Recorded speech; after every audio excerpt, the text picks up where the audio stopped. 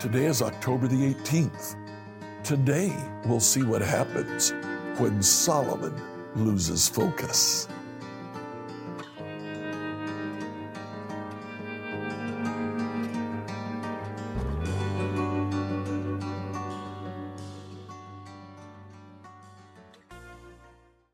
In reading through the Bible in a year, I'd like you to read 1 Kings chapters 7 to 11. If you'll notice in what you read at the very end of chapter 6, the very last words were that it took 7 years to build the temple. And chapter 7 starts, Solomon also built a palace for himself. It took him 13 years to complete the construction.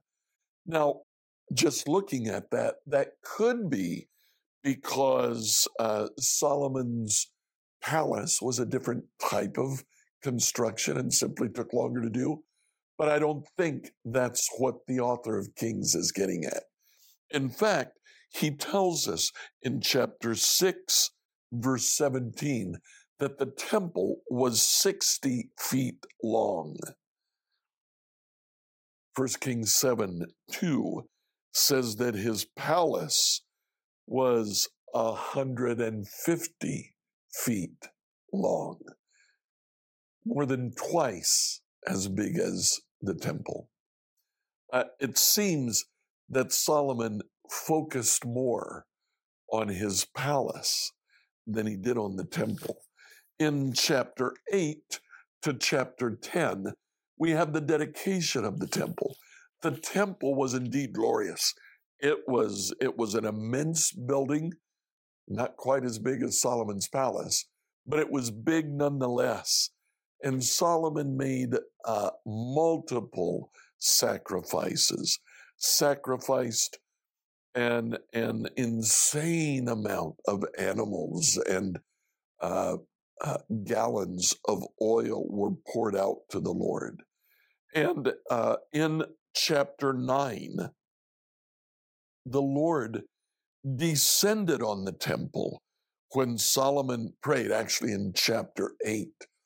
And the same thing happened in 1 Kings 8 that happened in Exodus chapter 40. Do you remember in Exodus 40?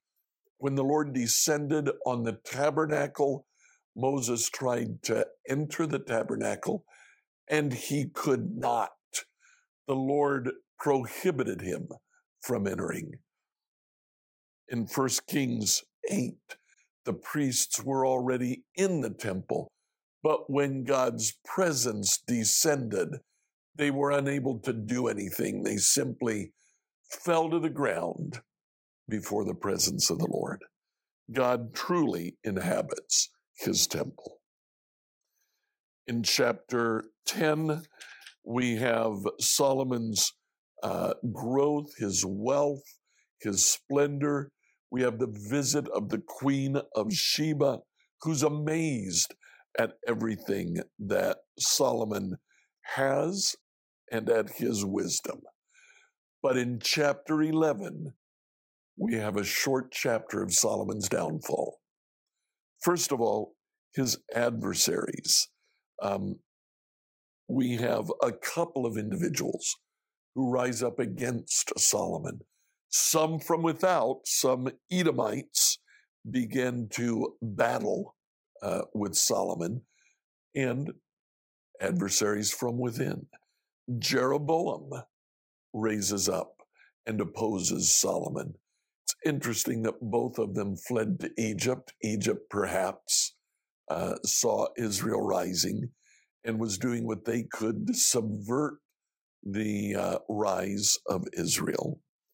But we also have at the very beginning of chapter 11, the statement that Solomon had many wives, and he worshiped with his wives in pagan temples that he himself had built for his wives in Jerusalem, worshiping other gods. That's the way Solomon's reign ends, with the statement of Solomon losing focus. He didn't focus on the temple. He built his own palace bigger. He didn't focus on what he was doing as king. He focused more on his wealth and on the building. He didn't focus on God. He lost focus. Let's make sure that we keep focus today.